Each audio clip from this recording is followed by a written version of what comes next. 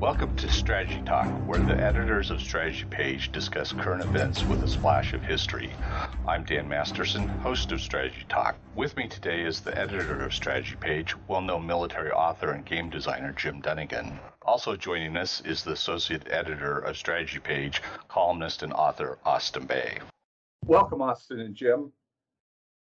Halloween is approaching, and I started thinking about scary things. And I'm wondering what scary things you guys see out there on the horizon with international relations. Jim? Well, there's two categories of scary things. One are the situations we know about that could go off the rails in a bad way. And then, of course, there's the situations we don't know about. And that's a long, long list I won't even try to go into. But the ones we do know about, first of all, there's China. China is going through multiple crises at the moment. The first one is economic. And we've covered this. The mass media has covered this. The Evergrande company, it's one of the major real estate companies. They build a lot of stuff.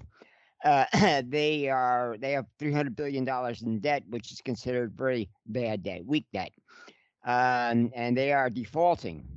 They've gone through several. They defaulted on several, bonds or debt payments that come due. And apparently they're going to go through even more. China at first expressed concern. The world was wondering, are they going to try and, declare Evergrande too big to fail and bail them out? But China's already been bailing out a lot of other sectors of the economy. And apparently China's decided to do the worst possible thing. They're not bailing them out, but they're saying it's not really a problem. Of course, it is a problem, because the word does get out. China has this great firewall of China, which basically makes it very difficult for most Chinese to reach the outside world. But there are thousands, possibly millions, of Chinese who do know how to get out without being detected and thrown in jail. And so the news is delayed a week or so before it hits the West. But the reports are there is rising unemployment because of the Chinese, because of the Evergrande, collapse. A lot of construction projects Evergrande was working on are now stopped because the Chinese government may say it's all right, but the rest of the financial system, which China does not try and coerce into, doing what they want, because they know that doesn't work big time. Evergrande has no more credit. So, the thousands and thousands of workers are out of employment, and there's a lot of buildings standing empty. Now, there are already, hundreds of thousands of housing units, basically high rises and commercial units, which were built on spec by provincial officials who then lied about it. Well, those are still standing there. Pictures have gotten out, and the latest reports are most of them are still empty. And the municipalities that own them are still paying minimal fees to keep them viable. Even that's getting too expensive. But as far as Evergrande is concerned, China has other problems they really demand attention, and one is their huge energy shortage. Now, they had three things going on. One, they were going to try and cut back on coal use in order to reduce the pollution in major cities. Now, this pollution is world-class, shall we say. The worst municipal pollution in the world is in major Chinese cities, and especially Beijing, the capital. And the problem with it being so bad in Beijing is that is where you have a lot of the embassies, and you also have a lot of journalists who can have easy access, as it were, to the outside world. And they were filing story after story about how on many days they have to keep the kids inside. Basically, a lot of people are paying big money to put air filters on their homes or apartments or businesses, which increases costs. And China found this extremely embarrassing. So they started to selectively shut down, coal use on firms that were contributing the most of this pollution to the big municipal areas. Now, that's not all of China, But then they got hit with two other problems. One was unusually heavy flooding this past year, which affected a lot of the coal producing areas. So those collieries are basically shut down or undergoing repairs. They're not producing, even if they wanted to. The second problem is they were waging a trade war with Australia. And one aspect of that was, well, they weren't ordering more raw materials, especially coal. And there were huge shipments of coal piled up, waiting in ships to be offloaded. And the Chinese were saying no. Well, now they finally said, yes, we'll pay the demurrage fees. That's the fees you got to pay the ship owners for sitting around for so long. And Australia not only won that one, but they also went in and formed this alliance with Britain and the United States, the special relationship, as it were, which enabled Britain to get a head start on building nuclear submarines and ballistic missile submarines because they had access to American technology. Now, they designed their own subs, but they bought the power plants from the United States, and they bought the missiles. They put their own warheads on them, and we're jointly basically building a new class of SSBNs, those that are missile-carrying subs, and SSNs. Now, both the United States and Britain are retiring older classes, or planning to retire older classes of ships. Now, Britain only has, I think, 8 nuclear ships, subs. 4 of them are SSNs. The Astute class, I believe, is the one that's on its way out. And then they have 4 of their SSBNs, which are also being replaced at the same time. The United States builds its new Columbia-class SSBNs. And that cooperation was a lifesaver. Well, not a lifesaver, but basically it speeds up the process for Britain. We've been basically designing our new SSBNs in collaboration with them.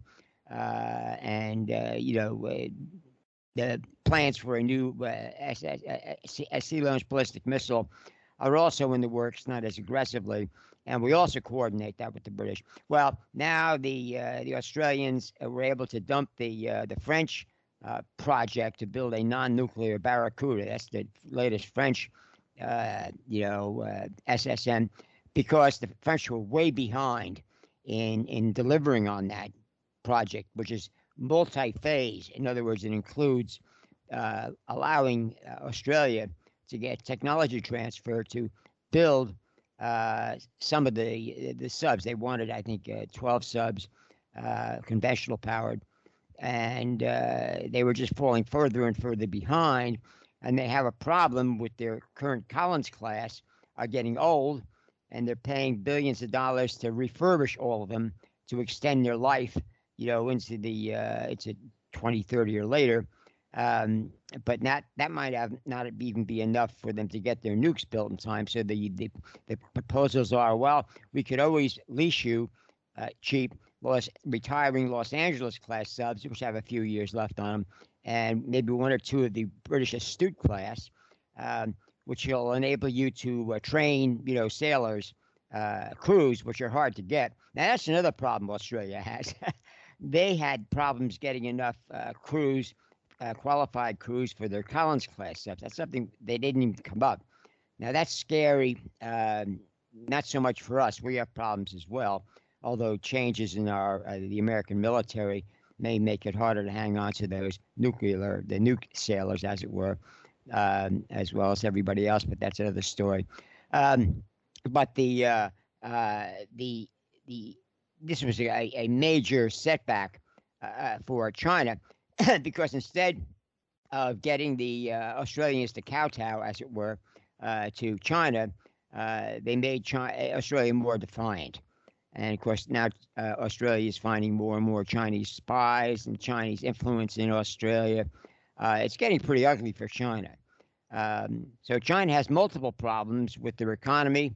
They can't, even by illegally importing coal from North Korea. They had cut the illegal imports out, the officially sanctioned imports of major items, and they restored that. And of course, now they're shipping in more food and basically distilled petroleum products, gasoline, kerosene, and what have you, into North Korea. But North Korea is basically a small player in all this. They've been running this threaten, stomp our feet, threaten all sorts of stuff for so long. It's no longer all that scary. Now, Iran is another problem. They are basically, how should I put it, failing on all fronts because the hardliners took over. There are two basic factions in the Islamic Republic or religious dictatorship in Iran.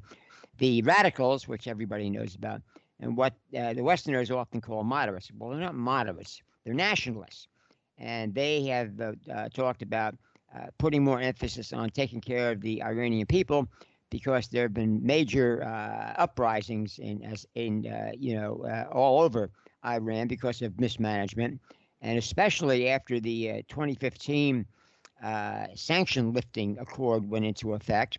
As sanctions were lifted and Iran could export more, the government promised that would improve the living standards. You got about half the people living in poverty in Iran. And people got angry when they realized it wasn't improving. The money was still being stolen, diverted to the IRGC for the foreign wars in Syria and Yemen and what have you. And the government said, no, these things take time. Well, then the United States looked at what was going on and said, you're in violation of the 2015 treaty. We're reinstituting all of our economic sanctions. Now, that was bad news because if the U.S. says we're sanctioning, that means anybody else who tries to violate those sanctions is in trouble. Now, Western Europe and Russia, who basically signed off on that 2015 treaty, huffed and puffed, but they found out they couldn't do much. So it got worse in Iran, and the government tried to blame it on America, on reimposed sanctions, but that isn't working. So they have a serious problem. Now, if they go ballistic, so to speak, and the uprisings, reached 1979 levels when the clergy led a rebellion against the Shah, the monarchy, you could have another rebellion, except this time nuclear weapons or nuclear material is in play. A lot of ballistic missiles, and somebody will grab those who shouldn't have control and possibly use them to trigger a retaliation that will rally the Iranian people behind him. Well, good luck with that. But anyway, that's a possibility. Korea is another problem, even though North Korea is not as big a problem as it used to be, because of the growing North Korean threats on South Korea and a 2010 outburst of violence, which North Korea denied, but there was evidence, all over the place that they did it. They sank an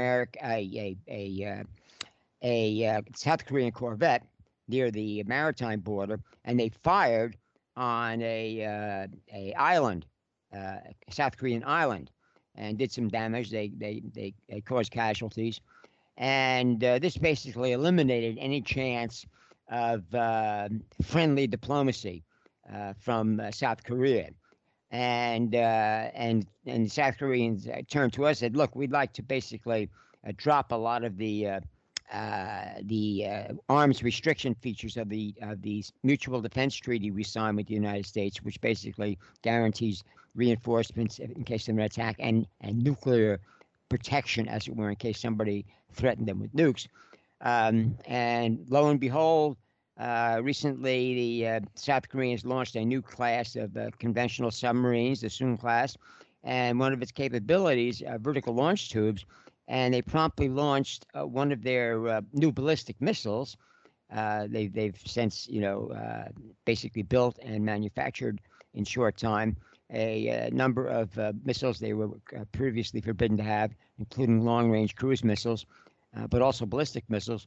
But they put a modified version of their working ballistic missile, which has a range of about 500 kilometers, and they launched it. They did a successful underwater launch from this new class of submarines, the KSS-3 or class, and the first 4 of those will have, I think, six vertical launch tubes, and the rest will have 10. So they're really investing in this sort of thing, and the North Koreans have nothing to counter it with, and the Chinese are in trouble too, because they have never been able to get their nuclear missile boats working. But here is South Korea, with very quiet, that these new conventional subs have AIP, air independent propulsion, which is quieter than a nuclear sub, which they can get. When they tested this new class, it could stay underwater for nearly 3 weeks. They classified exactly how much, but they said it was exceeded previous expectations, which were about 2 weeks. So, I mean, 3 weeks is long enough to stay underwater and evade detection and do all sorts of mischief, like laying mines outside Chinese ports, launching some of these ballistic missiles, even with conventional warheads. This was very embarrassing for the Chinese. So the Chinese are being hit on all levels with embarrassments, and one does not know how they're going to respond. Now, normally, China, like the traditional, the non-radical Iranian leaders, they are prudent people fundamentally. That's how they've been, superpowers in their regions, locations for so long. But now they're being forced to, well, not being forced, but they're radicals, as it were, are acting uncharacteristically rash out of desperation. And that's bad news for the Chinese because they do have nukes. They do have ICBMs. And I don't think they get desperate enough to threaten, anybody else with nukes if they have a revolution, because again, that's not in their nature. The revolution that followed Mao Zedong had basically experienced leadership to take their place, the radicals, because the Chinese don't, execute people who are out of favor. They retire them or put them under house arrest for years and years.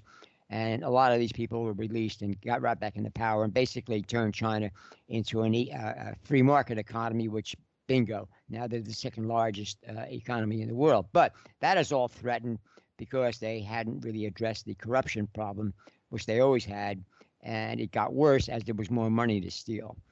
So China is a big question mark. And so you have, China, Iran, Korea, and of course, Europe is concerned about what's going on in the United States or what's not going on. And they are not so much angry at us, but they're concerned because they can no longer rely on their most powerful ally.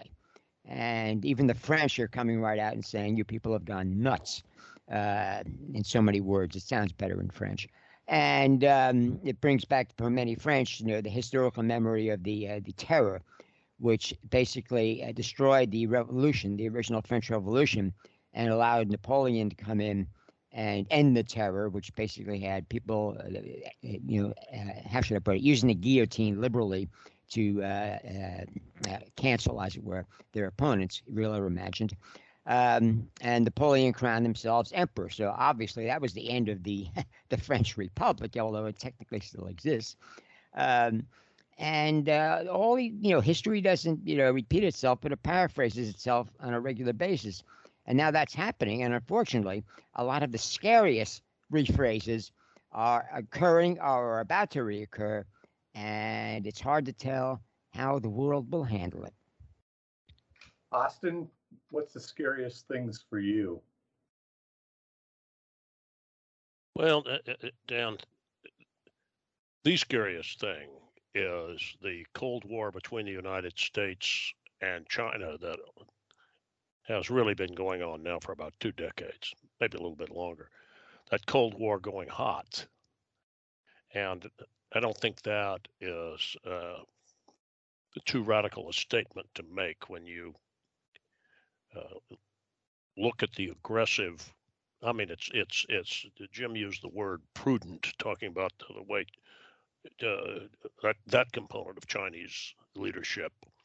But we've seen the on, off, and very calculated on aggression mode, followed by a diplomatic and verbal placation, but not really withdrawal. That's been done since 1962 in the Sino-Indian War, and the Indians are aware of that in the Himalayan region. Just slow expansion and improvement of Chinese positions to where they achieve complete dominance. That's what they're seeking, of the high ground over the main invasion routes of India. And I'm talking all along the 3,500 kilometer line of control, and that's they've been doing it, creeping aggression. We've seen that in the South China Sea. You could really witness that from the late 1970s when China took several islands from North Vietnam. Even took one from South Vietnam before South Vietnam fell, if I recall correctly. But then solidifying their position there in the Paracels Islands, northern part of the South China Sea. Then moved into the Spratlys and have already taken a chunk out of the Philippines exclusive economic zone. We've talked several times about the 2016 Hague Arbitration Court ruling that ratified 98%, 99% of the Philippines' complaint, even including charging China with resource theft. And they concentrated, at least in part of the decision I read, on fishing resources, but you knew the ultimate game was acquisition of what are very, very likely, I would say it's certain now because of the drilling tests, but they had seismic initially that you had natural gas, significant natural gas deposits, and some scattered but potentially productive crude oil deposits as well in the region. And you can see that, and this is something that well documented on strategy page. China's vast increase, particularly in its navy. Jim's concentrated and often on also making the points of what the Chinese have tried to do with their land forces as well. And we've seen that both the maritime and land power modernization. They've improved their forces. They not only have improved them, they have built competitive. Maybe the technology is, in fact, I don't think the technology is up to U.S. and Western standards, but it's approached good enough. This week, we've also had the fractional orbital ballistic missile demonstration that included a hypersonic glide warhead. Well, that was impressive. I don't buy some of the panic talk that I've heard on some of the major national media. I don't think CIA was totally surprised by that, and it's something that it is a demonstration of a very potent capability, but which is the point I want to make, that the Chinese have produced truly capable modern 21st century weapons. But that's just the military component of the diplomatic and economic elements. Their power cocktail for establishing hegemony in Northeast Asia, Central Asia as well. That's the Belt and Road Initiative. Which and then also global hegemony. They do want to replace the United States as the #1 superpower. What they want, though, is, unlike the U.S., and I'm going to get to something that Jim alluded to a moment ago about a real scary component about the U.S. The U.S. is really an alliance leader. And despite the propaganda and a leader by quiet acclamation, I think I'll use that phrase given the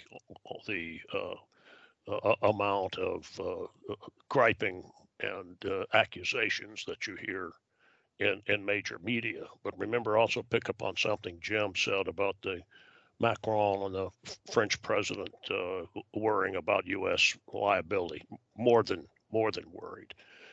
what China wants, China doesn't want to care about alliances. Those are all convenient. The Chinese Communist Party, and by the way, Jim's called it Wuhan virus. I prefer to call it Chinese Communist Party virus, Dan. I hope we can do that on strategy page, CCCP virus. They want their say, and they don't care about what, they really do not care about what anyone else says. It's Middle Kingdom attitude. This is back to some classical Chinese concept that they have everything and they need nothing else, and their word, their desires are determinative. Yeah, if you think I'm overdoing it, ask the countries that live around them. Start with Mongolia and South Korea, Japan, Taiwan. I'm calling a separate country. Vietnam. Ask India. Ask the Uyghurs out in Xinjiang province if that's my description was over the top. I think it's dead on.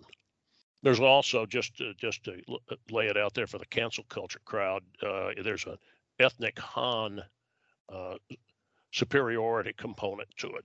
The Han Chinese are the world's largest ethnic group by a long shot.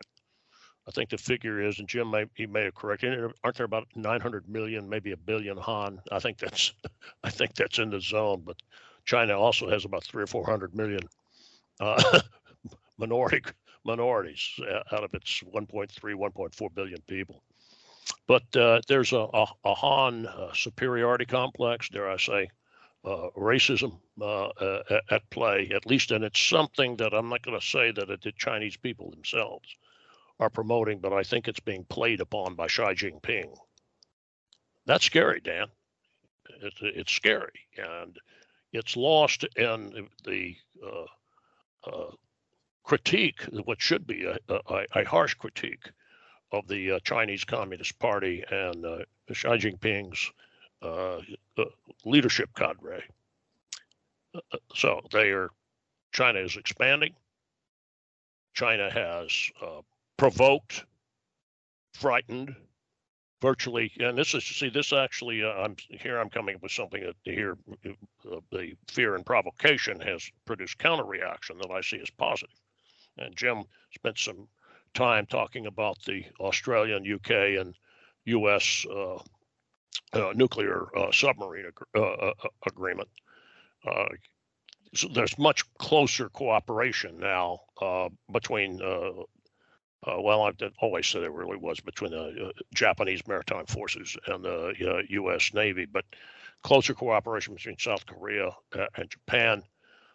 Japan is already talking openly about aiding in the defense of Taiwan. That sends a message back to the Chinese Communist Party that they don't want to hear.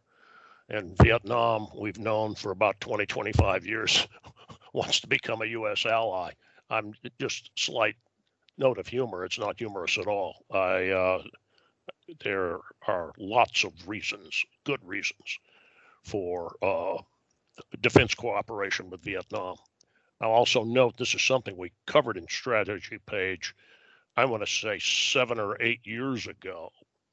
I think it was one of the things I added to one of Jim's Korea updates. I know we discussed it, that South Korea had started some coordination, military to military, on modernizing Vietnamese forces.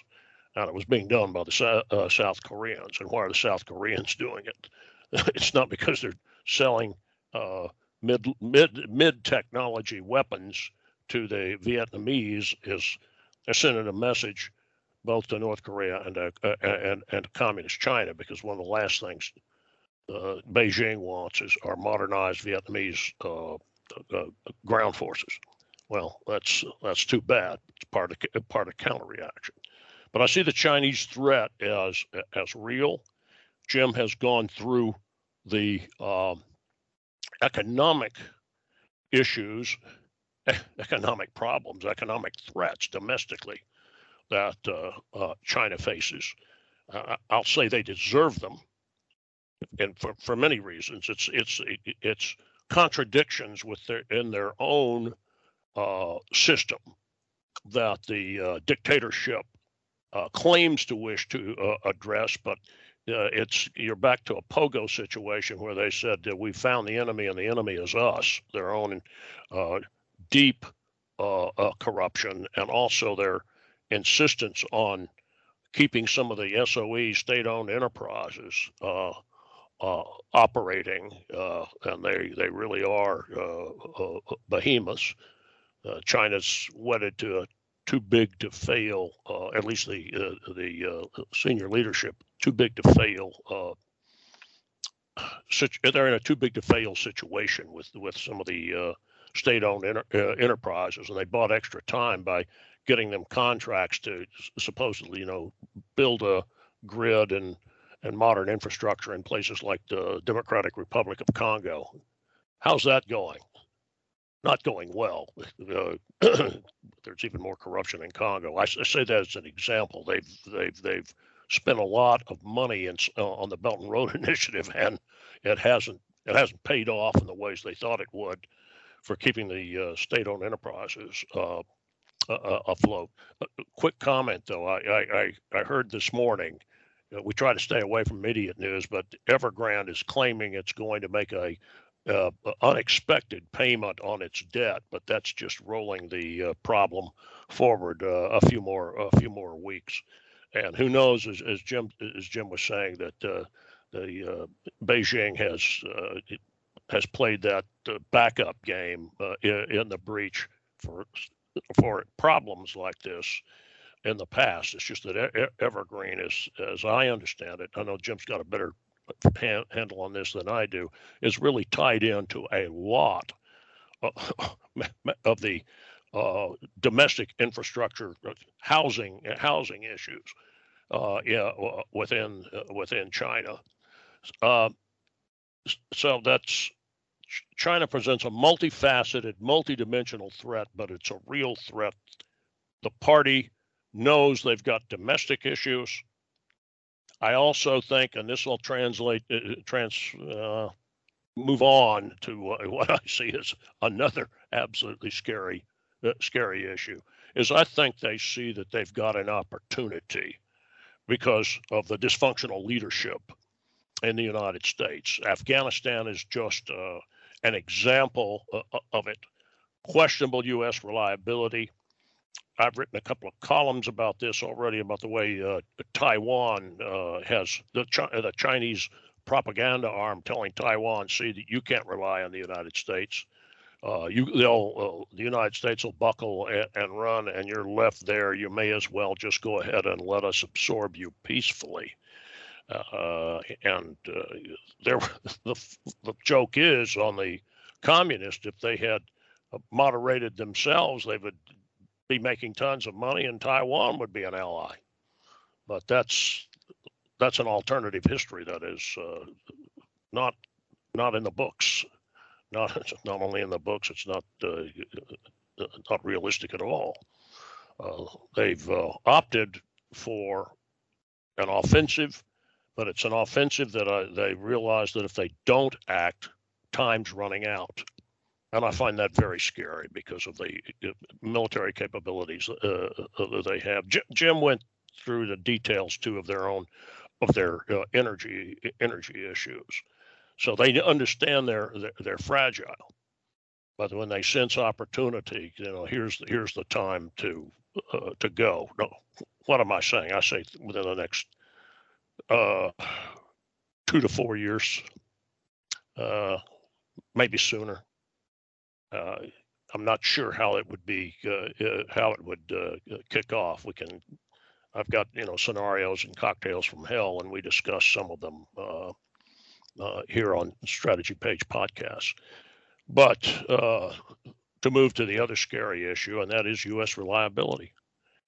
Jim talked about what Macron had said, and he went on and talking about Napoleon, but also talking during the terror. When the Jacobins radicals ruled, they canceled cultured their enemies by cutting their heads off. here in the United States, we've seen the effects of cancel culture on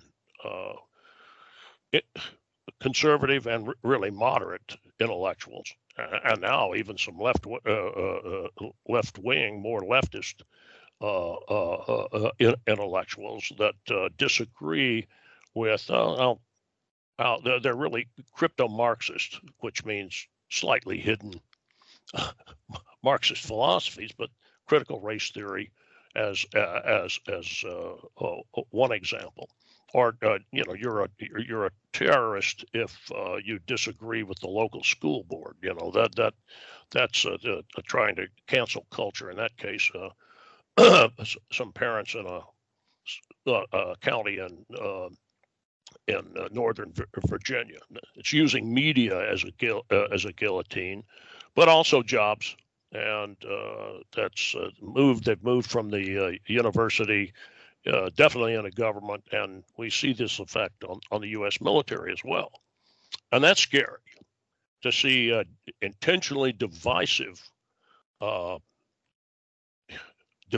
training, propaganda training that undermines camaraderie, undermines unit cohesion, destroys morale. And understand that I heard something that Jim said that about difficulty of holding on to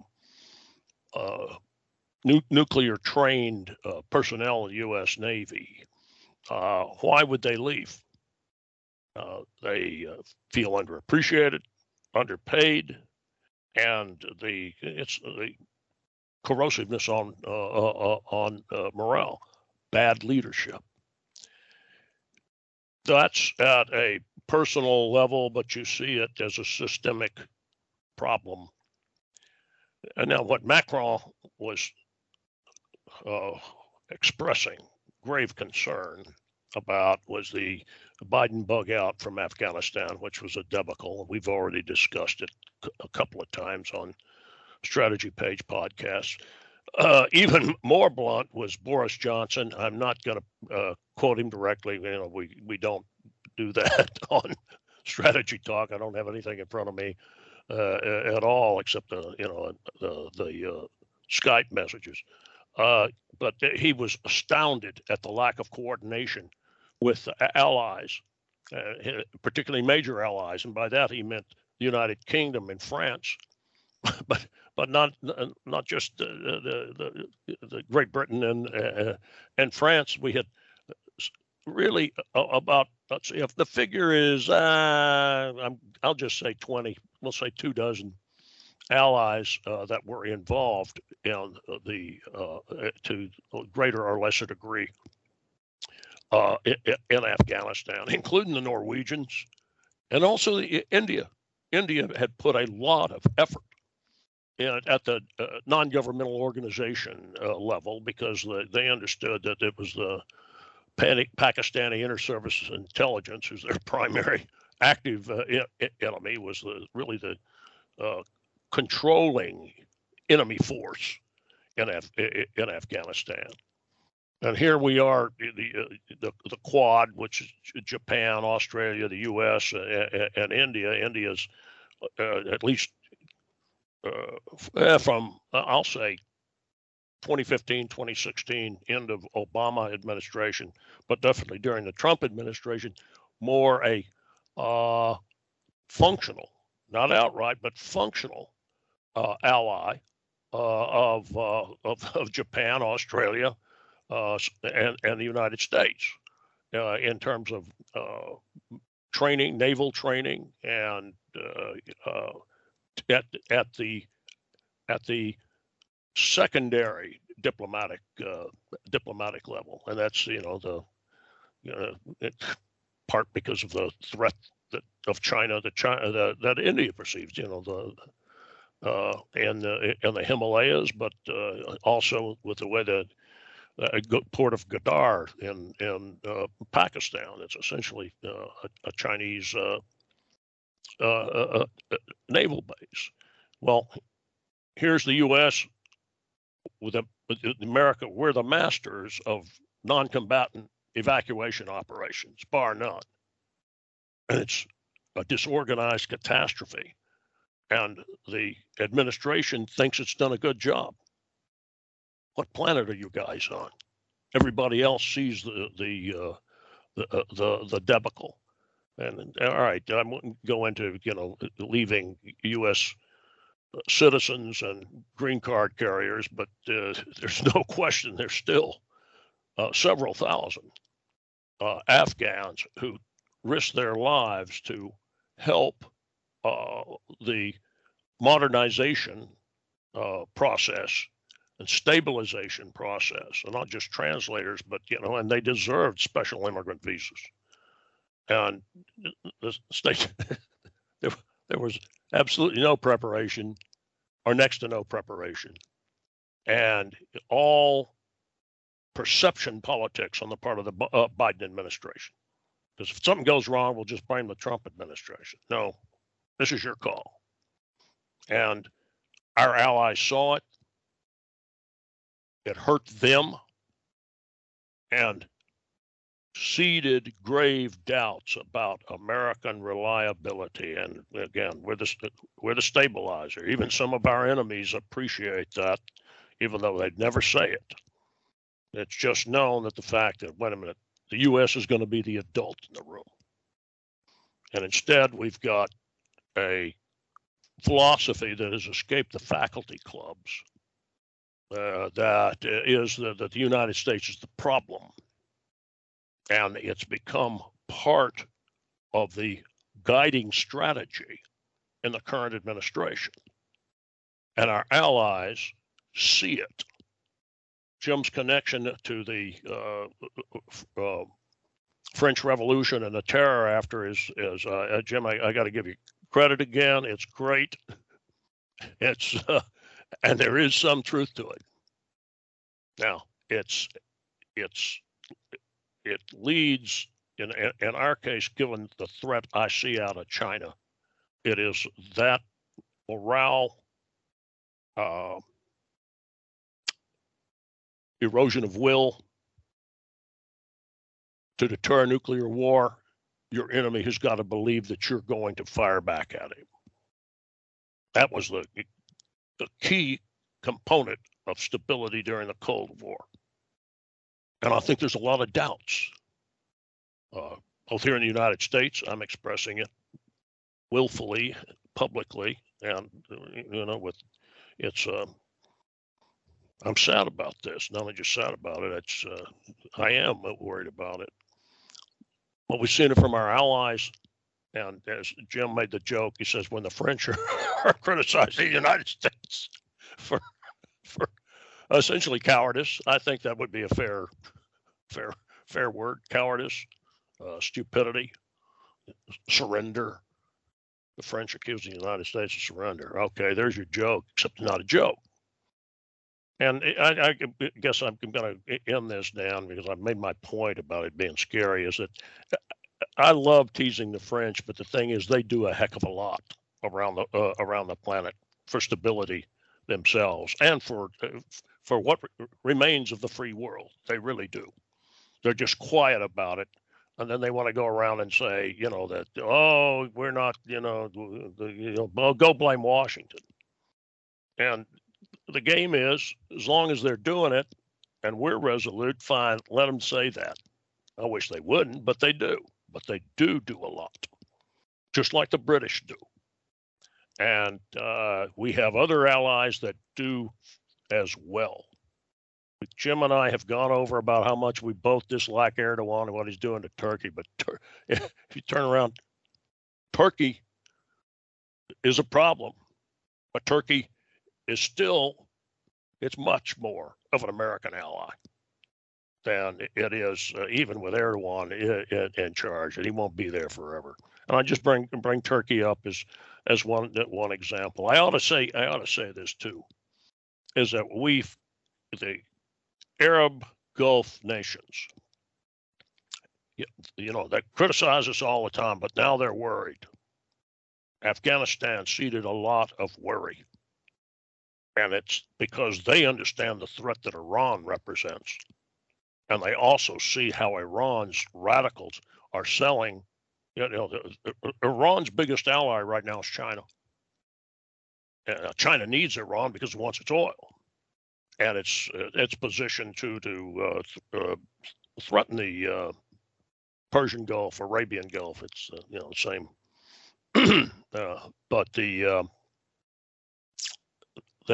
are the Afghanistan, and also some of the unwillingness to do basic security, meet basic security needs in the United States. And I'm talking about Portland, Minneapolis, some of the Antifa actions, and also the southern border are those are become larger questions internationally when you see what happened with Afghanistan. So I'll leave it at that. I've see what Jim has to say. Jim, do you have any response to Austin's?